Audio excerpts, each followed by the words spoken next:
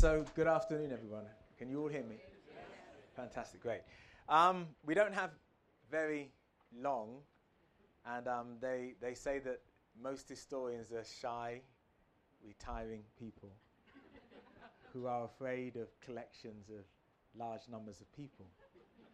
And so that most of my colleagues, of course, are more used to research in small, confined spaces than large gatherings of this sort.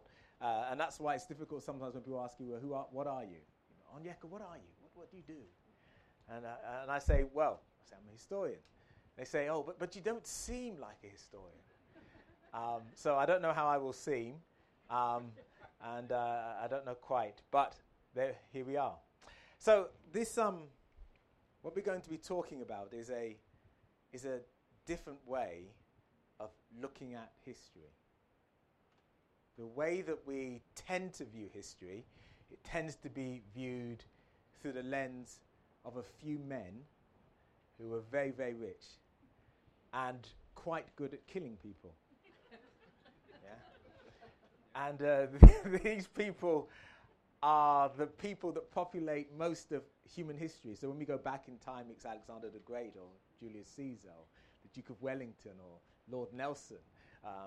Occasionally, we include some women, and they also happen to be quite good at killing people too, like Boadicea and others. And this tends to be the history that we have. It's a history that doesn't include the vast majority of the world's population. The vast majority of the world's population are not kings or queens or noble people or aristocrats. They're ordinary people.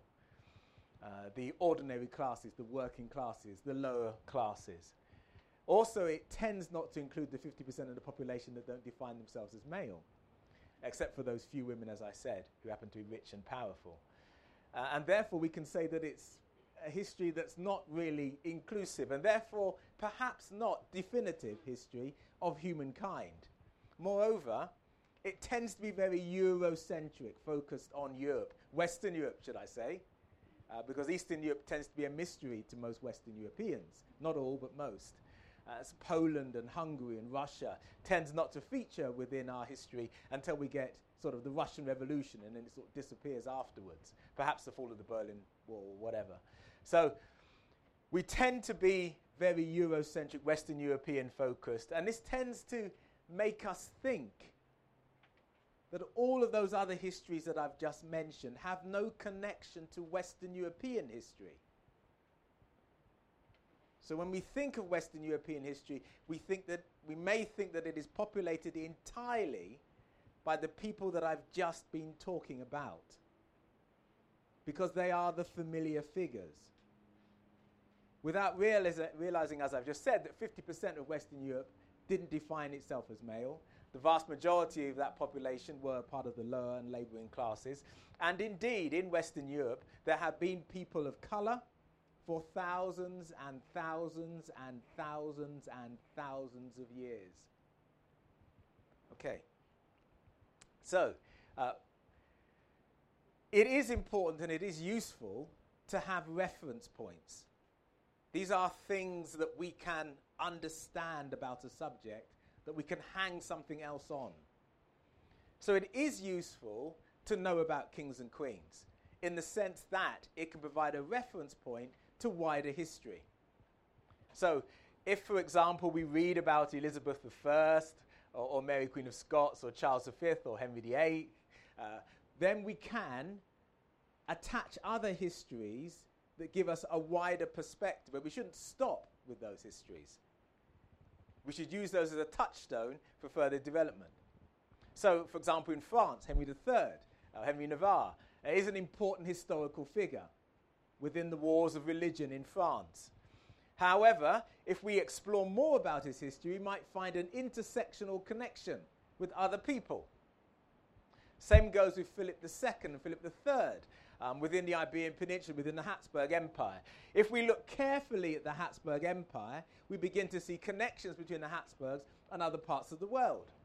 If we look carefully at the Venetian Empire, we find that the Venetian Empire was an empire that stretched not just in Western Europe, but throughout Asia Minor and into parts of North Africa. This is perhaps why William Shakespeare in The Merchant of Venice and in Othello and in other texts refers in a relatively roundabout way with diverse populations, part of the Venetian Empire. So when we think about European civilizations, European culture, we shouldn't perhaps essentialize, even though essentializing may make us or help us to understand wider perspectives. So this history that I'm talking about is not, or is it secret, is it hidden? It's there. It's there. But it may need a little bit of uncovering. I've spent more than 30 years researching this, and I'm still just beginning. Just beginning. There is so much that I don't know, and there's so much that I need to learn, and there is so much that I still learn every single day. So, the important thing is that this history is not woke history. It's not politically correct history. It's not necessarily ideologically driven. I know some people may put it that way, but it's not. It's actually the history written by the people at the time in Western Europe. Written by the men at the time in Western Europe, who described and painted and drew the people who lived in Western Europe. And those pictures, those images, the records that they've kept often describe people of color, people of African and sometimes people of Asian descent. They are images that stretch all the way back throughout Western European history, throughout the so-called, we don't call it the Dark Ages anymore, but the early period between the end of the fall of the Roman Empire, 476 CE, to the 11th century, in the beginning of the medieval period. That 600-year period where they said the lights went out in Europe, not actually true. But during that period, there was a strong presence of people of African descent in Western Europe and in this country. There were even people of African descent amongst, shock horror, the Vikings and the Danish raiders who came in the 8th century. And 800 years before that, in this country, when the Romans occupied, between the 54 BCE and 43 AD, all the way up to the 5th century, during that 500-year period, people of African descent were a strong and significant presence in this country. We can find Africans on Hadrian's Wall, part of what we call, at the time, Moorish people. People of North, West African, and occasionally East African origin, part of Roman auxiliary units and standard Roman units stationed on Hadrian's Wall from the 2nd and 3rd century AD.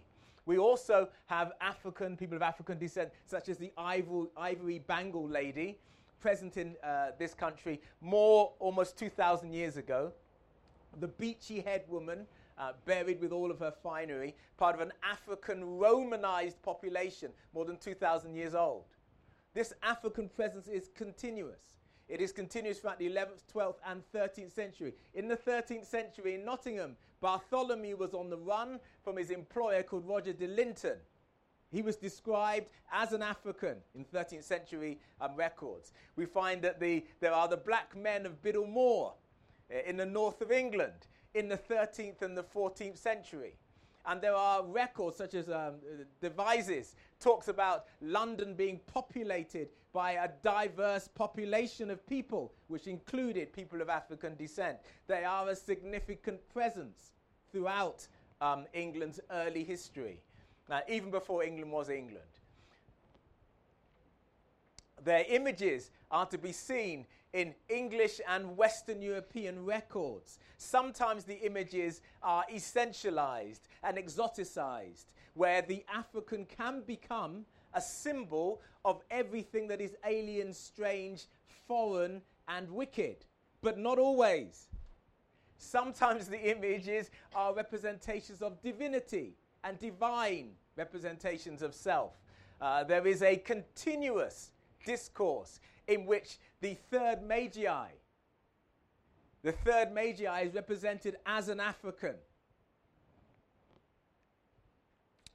Africans also appear on English, Scottish, Welsh, Irish, and Cornish, if we separate Cornwall from England, as some Cornish people may well do,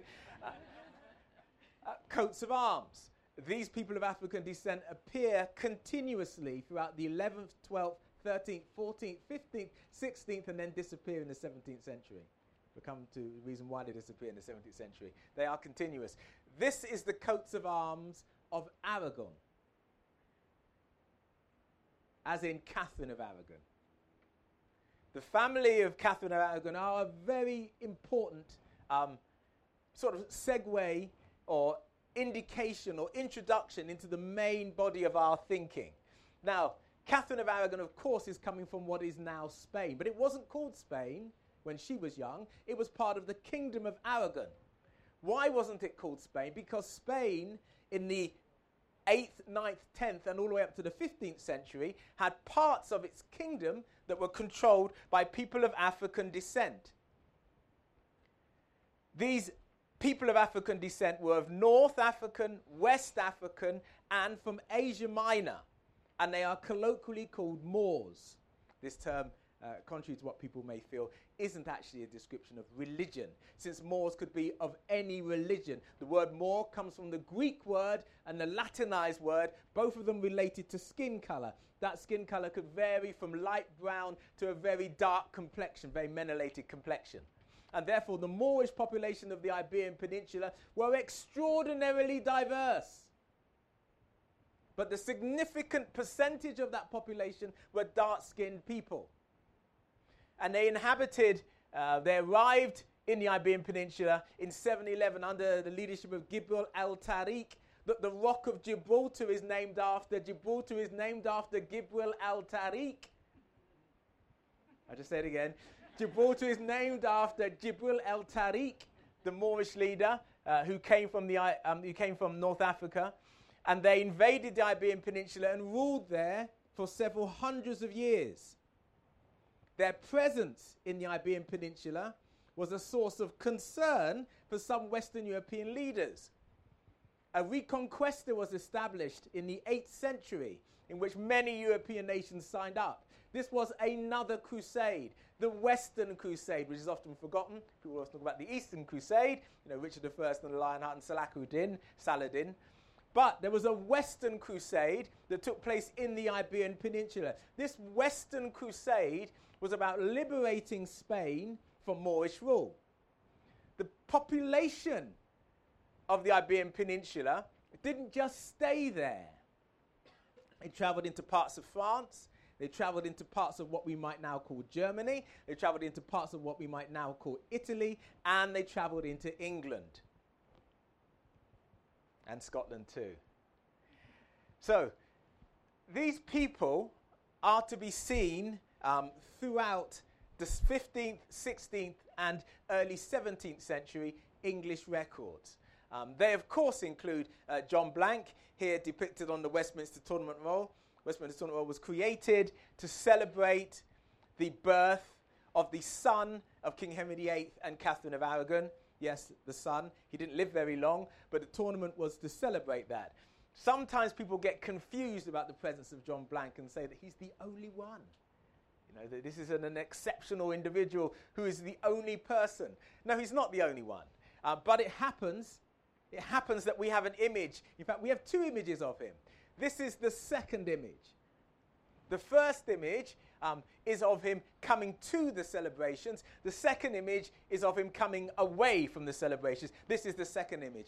On both depictions, especially the first, there is the title above it that these trumpets begin the tournament celebrations. They give the cry of La Hostel. The cry of La Hostel was the cry that you gave to begin the celebrations. Trumpets began the celebrations. John Blank was part of the troop of trumpeters that began the celebrations in 1511. This was a very important role. Black trumpeters were in demand across Western Europe. The inclusion of John Blank is not some kind of Tudor political correctness. On the contrary, it is actually keeping pace with European fashions. It is keeping pace with European fashions, in which people of African descent were the ordinary and significant representation within European court displays, especially those emerging from the Habsburg Empire, which was the trendsetter in 15th, 16th century Europe. And in the Habsburg Empire, you can see many, many John Blancs playing trumpets, playing drums, singing, or doing other performances as part of the celebrations. So the inclusion of John Blanc is to keep England in line with those European fashions. That is not often the way in which it's described, but it is actually one that can be supported by evidence. Okay, so we have this presence, it's there. But like in any kind of a discussion, there may be many of you who are naysayers. You say, no. All he's done so far is shown us a few maps and talked about a few people. Where's the hard evidence? Where's the solid evidence? But we have lots of hard evidence, and we're going to be talking about that. And written sources, I know some of you won't be able to see it, but I shall take you through it. Now, there are some documents. These documents are very, very important because they talk about an African presence. They are not so significant for describing the status of that population, which we're going to explore, nor for explaining what happens to that population, but they provide considerable and substantive evidence that this presence existed. And they weren't just a few travellers, as some historians might claim, but they were a significant presence to be noted as significant by the people and authorities at the time. The first is a letter written on the 11th of July, 1596. This letter, purportedly to be written by Elizabeth I, it isn't written by Elizabeth I. And people need to stop saying it's written by Elizabeth I. It isn't, but purportedly written by Elizabeth I on the 11th of July, 1596. It is an open letter. It's not an act of Parliament, as some people might say. It's an open letter in which it says that the Lord Mayors, open letter to the Lord Mayors of London and the mayors of other towns and cities within England. It says, Her Majesty, understanding there are of late diverse blackamoors brought into the realm, of which kind of persons there are already here too many. Okay, so this letter is saying that bear in mind that this is a letter that's more than 400 years old. The significance of this is really important. It's more than 400 years old. I'll just repeat this line again. That there are of late diverse blackamoors brought into the realm, of which kind of persons there are already here too many. So this letter is saying not only that there are people of African descent arriving in 1596, but there is already a significant presence that has been here for some time. It also says that these people should be sent forth of the land, removed. And this letter is purportedly gives the authority to an Edward Baines, rather a disreputable individual, to take these individuals and deport them. Because it says in particular that there was a group of 10, there was 10 of them, that came as Sir Thomas Baskerville. But it's not just talking about those 10, it's talking about a significant presence. But that letter on the 11th of July, 1596, didn't work. It didn't work.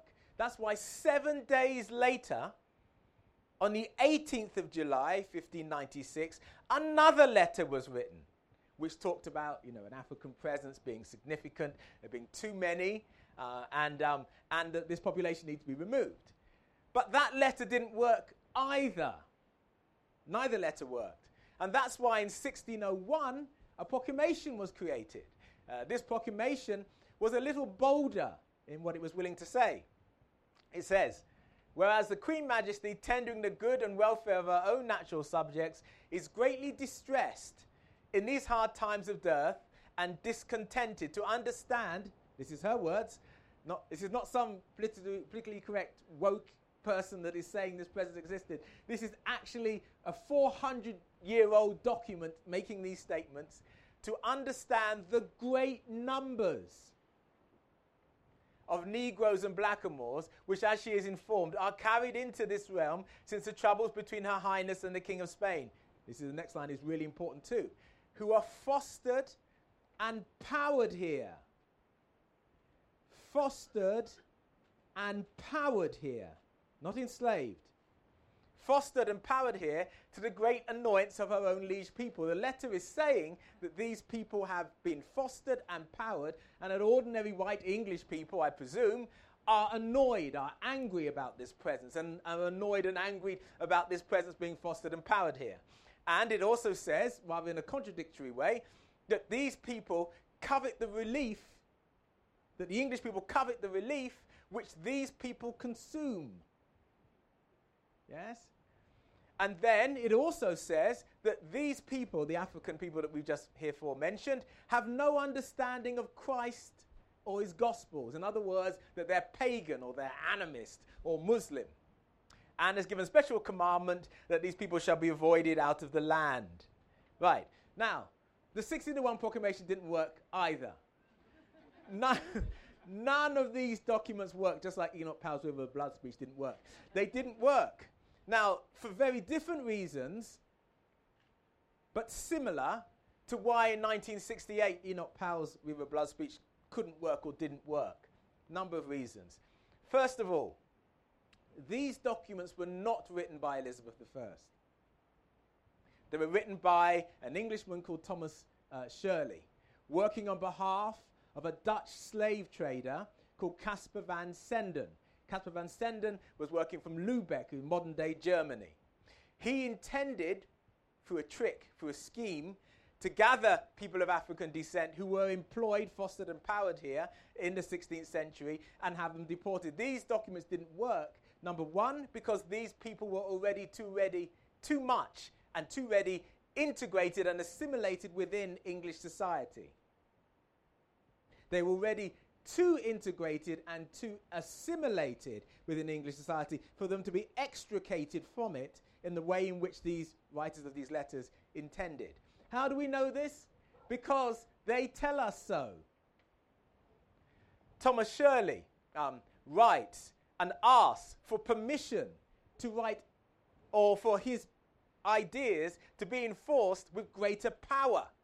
So he wants aid in his suit concerning the blackamoors, he writes in a further petition.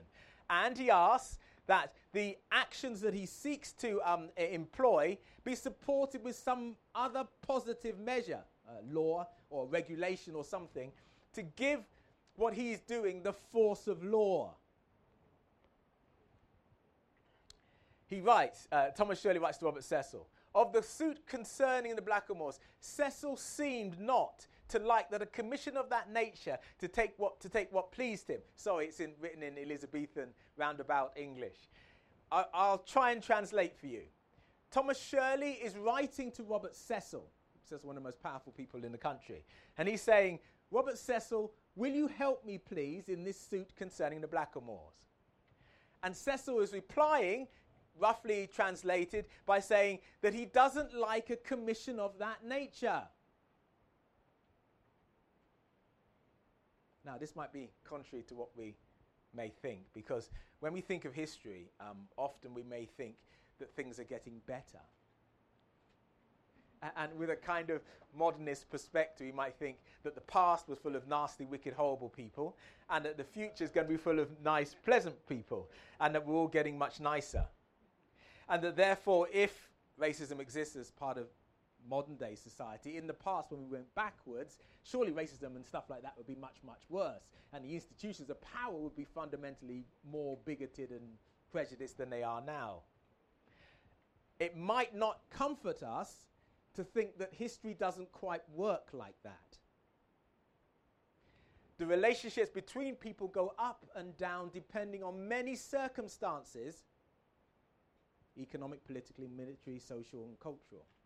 It is too simple and too reductionist to think that things are just going to get better in the future and that things were horribly much worse in the past. We shouldn't presume that. It's a wrong presumption. So Robert Cecil is more circumspect. He doesn't want to get involved in these activities.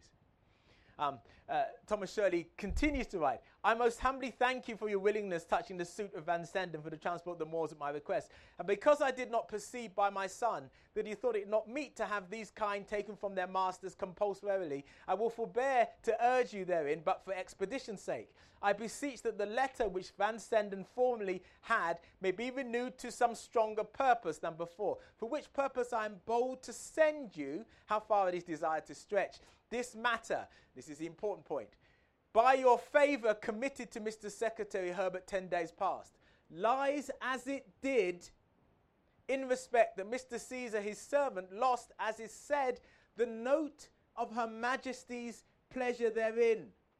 I'll repeat that again.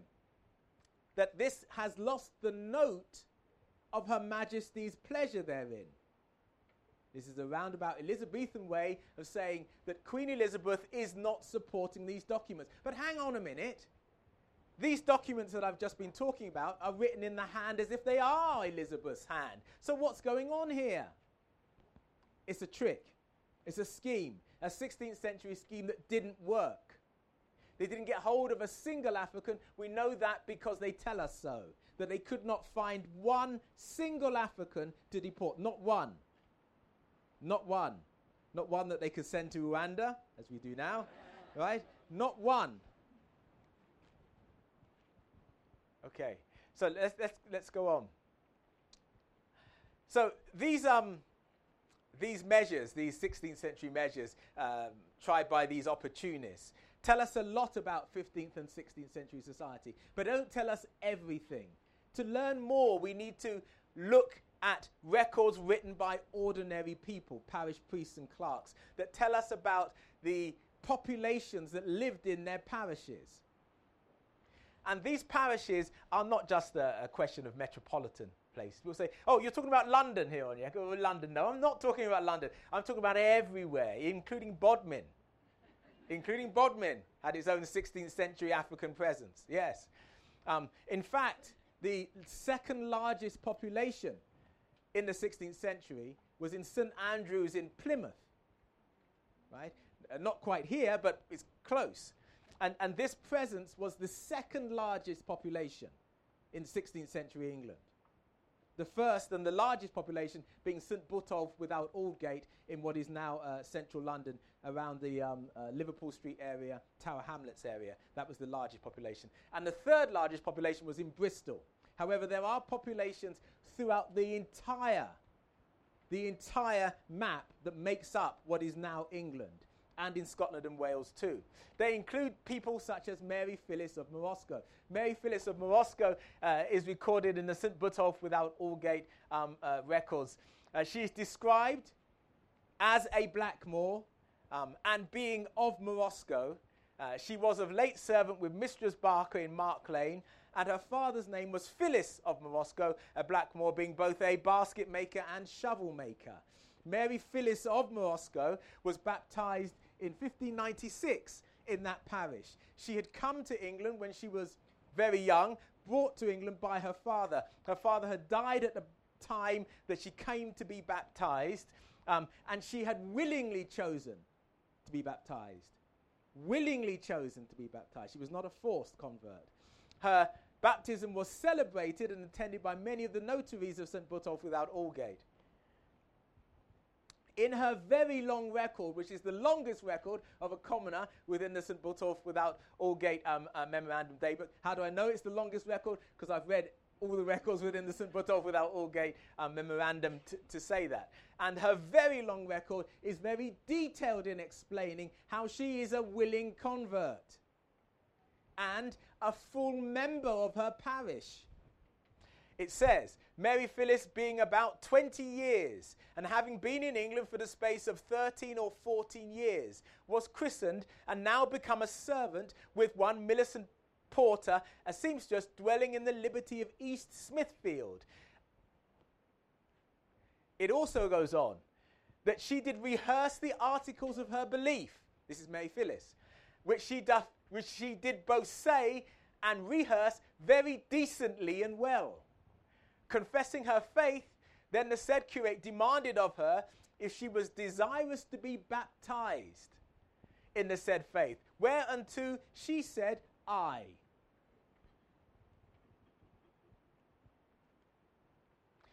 These records also include individuals such as Sabrina. Sabrina is described as a blackamoor wench. This word wench is not as derogatory as we may think, but described a woman of that time who hadn't yet been married. So Sabrina is described as a blackamoor wench. We might note that they are using ethnically descriptive terms. And thank goodness that they are. Because 400 years later, people might say that these people don't exist. So it is absolutely fantastic that they are using these terms. Do these terms have, what's the word? Do these terms have negative connotations to them?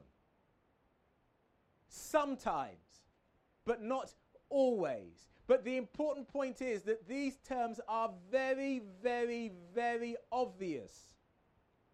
They are letting us know who these people are. What's also important perhaps for our thinking is that we must remember that baptisms as they took place didn't take place in the cold.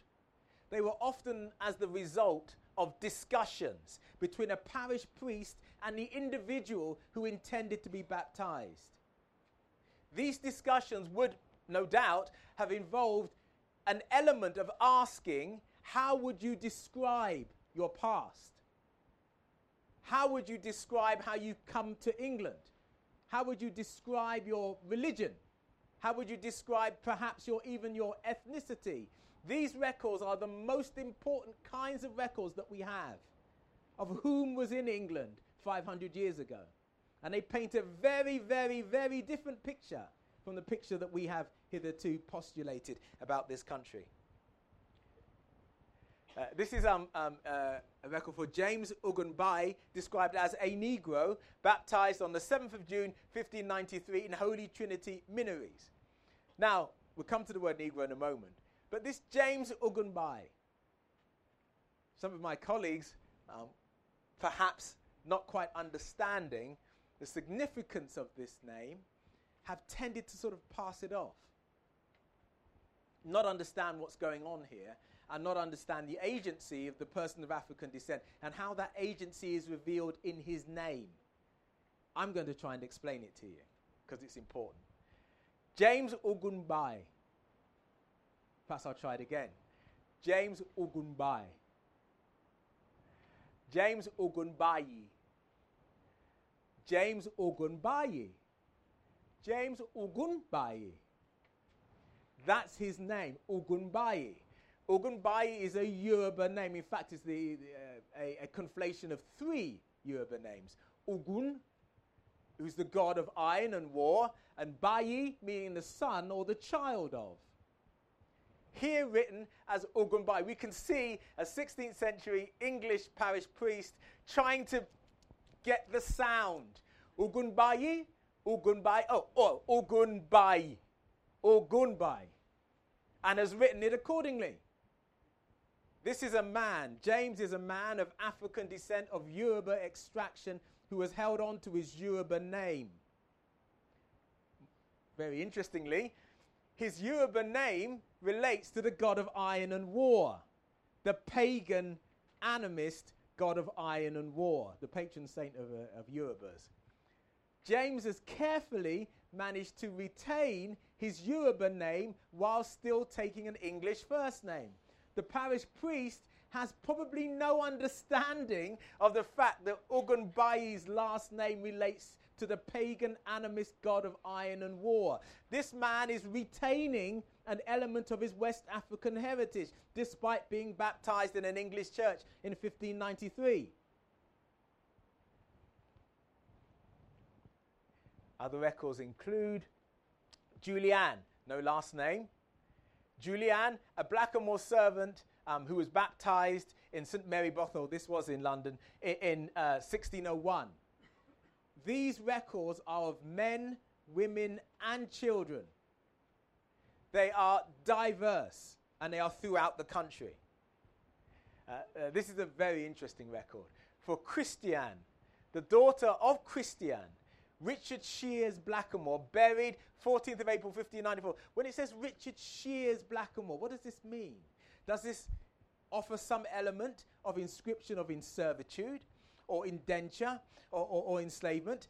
And this goes on to the next point, one of the most important points that I'm going to be making today. We should not presume that this population were automatically enslaved. We'll handle this question now because I'm sure some of you are going to come up to me after and say, yes, but surely these people are all slaves. No, we should not assume that these people were automatically enslaved. There isn't a 15th, 16th century kind of political correctness that is in the least bit ashamed of calling a person a slave if they are one. And there are records later on, and occasionally few from this period, where the person is enslaved and they are baptized as an enslaved person. And the records tend to, but not always, the records tend to say this. The slave of such and such was buried here.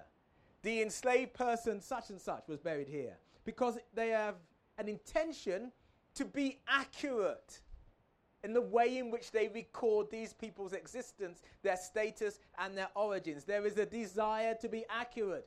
And certainly there is a desire not to mislead anybody who should read the record. And therefore, to hide the fact that somebody is a slave would probably be considered as a methodology of concealing something which was a fact. So these records that we've just been looking at are probably not, or almost certainly not, the records of enslaved people. But what does it mean when it says Richard Shears Blackamoor? It certainly does give an element of control, of regulation, perhaps indenture, perhaps in servitude. So this is an interesting record. It describes Grace, a blackamoor, presented by the church wardens for living incontinently with Walter Church in Stepney in London. In other words, so she was living with this man called Walter Church, and they were not married. In the 16th century, it was considered quite a crime to be living with somebody and not married. Walter Church is probably a white English person, which is why his ethnicity is not described. Hers is. So this conjures up another whole thing, a whole set of records which are present throughout English history, and helps to explain why this significant visible population is not with us today. Because their descendants are you. You are their descendants, not me. You, not me. The descendants of these people are those who may call themselves the modern day present English population, who may feel that they have been present in these isles for thousands of years. It is within these people that this set of people's ethnicity has flowed. And it has flowed throughout the country in amounts varying in degrees. This is a interesting record. It is from Simon Valencia. Simon Valencia, a blackamoor who was buried on the 20th of August 1593. Simon Valencia, probably because he came from Valencia, that he has that name, in what is now modern-day Spain, was a blackamoor servant to Stephen Dreffield, a needlemaker. There are a significant number of African needlemakers present in 16th century England. In particular, there was an African needlemaker present in England during the time of the reign of Queen Mary, 1553 to 1558. In Cheapside, this African needlemaker had this art for making Spanish needles that nobody else had, and he would not teach anybody the art. Right? And he is famous, so much so that the Worshipful Company of Needlemakers used to have an image of him, which they claim now not to be able to find, of him on their crest. So the making of Spanish needles was a profession in which Africans in this country were famous for. This is a record for Domingo. Domingo, a black Negro servant to Sir William Winter, the famous Sir William Winter. William Winter, the comrade of Francis Drake and Walter Raleigh and Hawkins and these people. And whilst I'm talking about Hawkins and Drake and Raleigh, I want you to know that all of these people had African servants in England. All of those people I've just mentioned had African servants in England, including Robert Cecil, including Elizabeth I.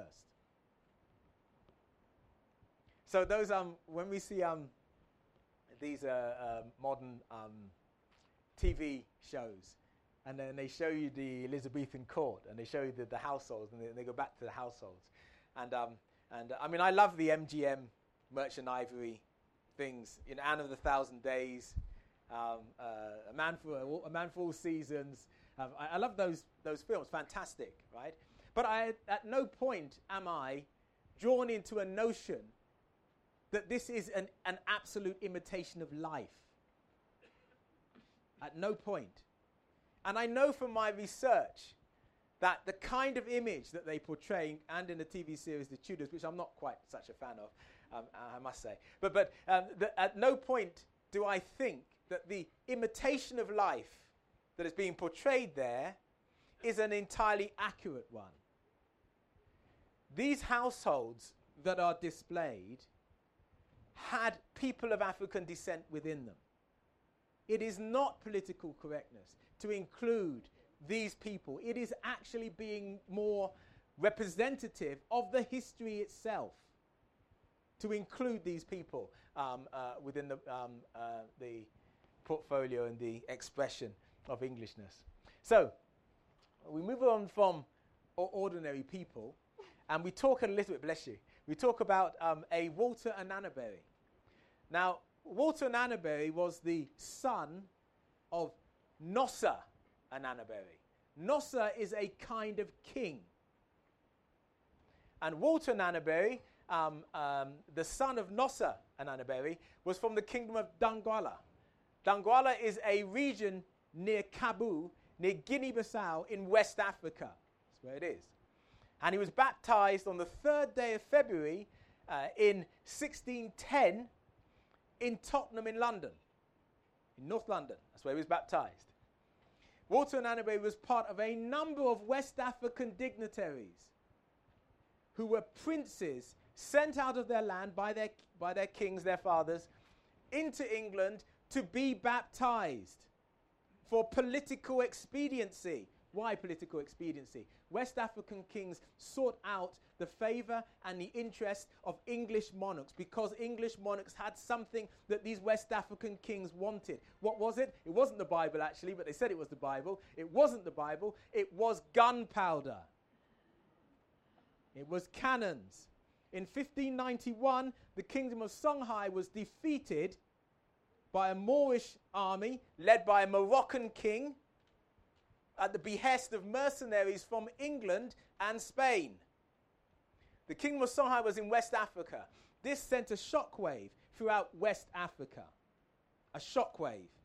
Whereupon there was an arms race in which West African kings sent their sons to France, to England, to other parts of the world, anywhere but Spain and Portugal, to obtain these cannons, to obtain these gunpowder. And the English merchants and ambassadors were wily and clever and said that the magic that the gunpowder and the cannons use is magic that is obtained only from reading this book.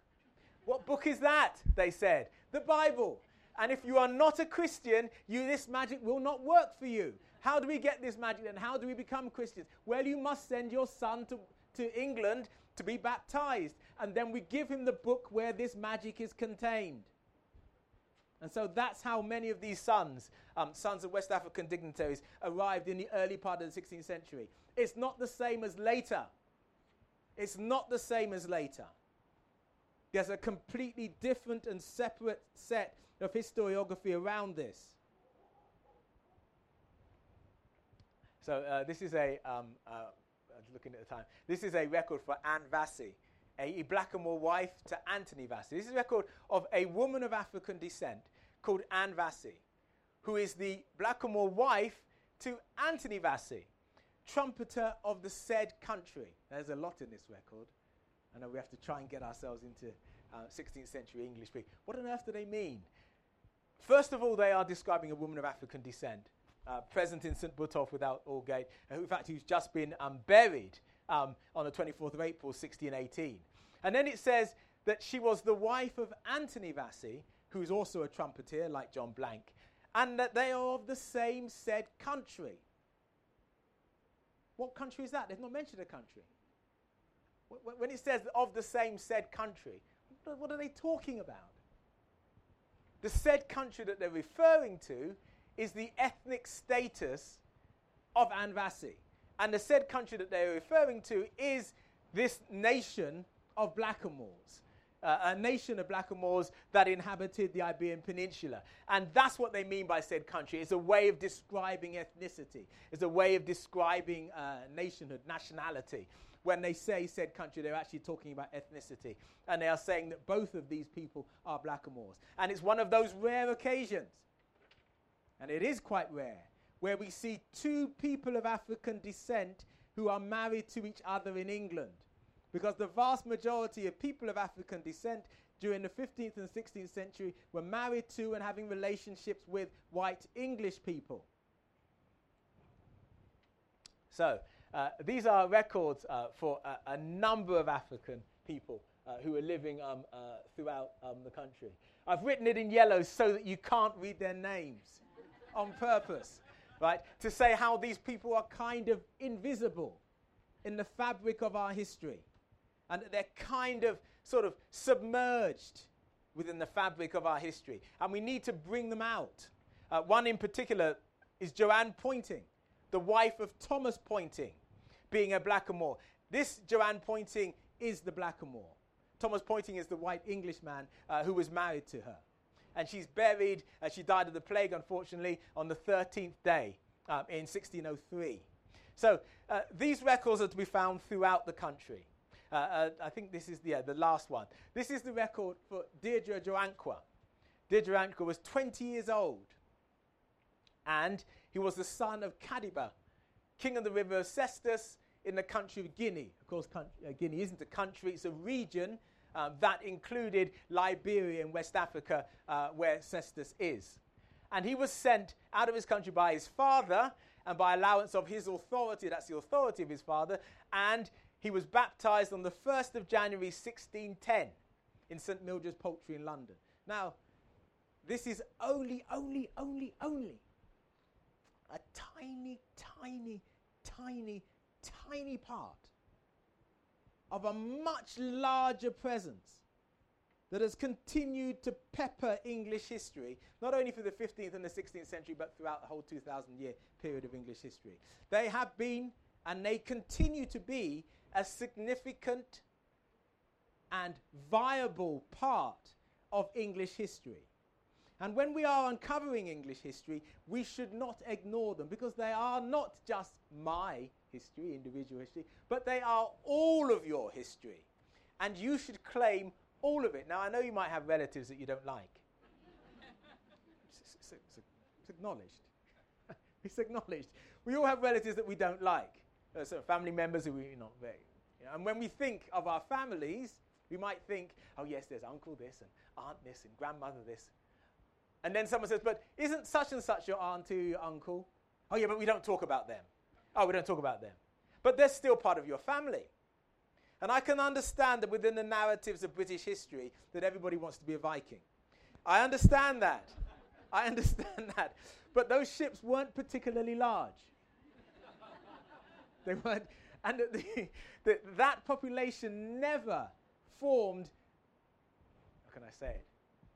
Never formed a dominantly ethnic population, even though when they did rule large parts under the Danelaw during the 8th century and what have you, they did form a large, significant part of the nobility. They were never a large or significant part of the ordinary population. We have been talking about Africans being part of the ordinary population and submerging themselves within the ordinary population.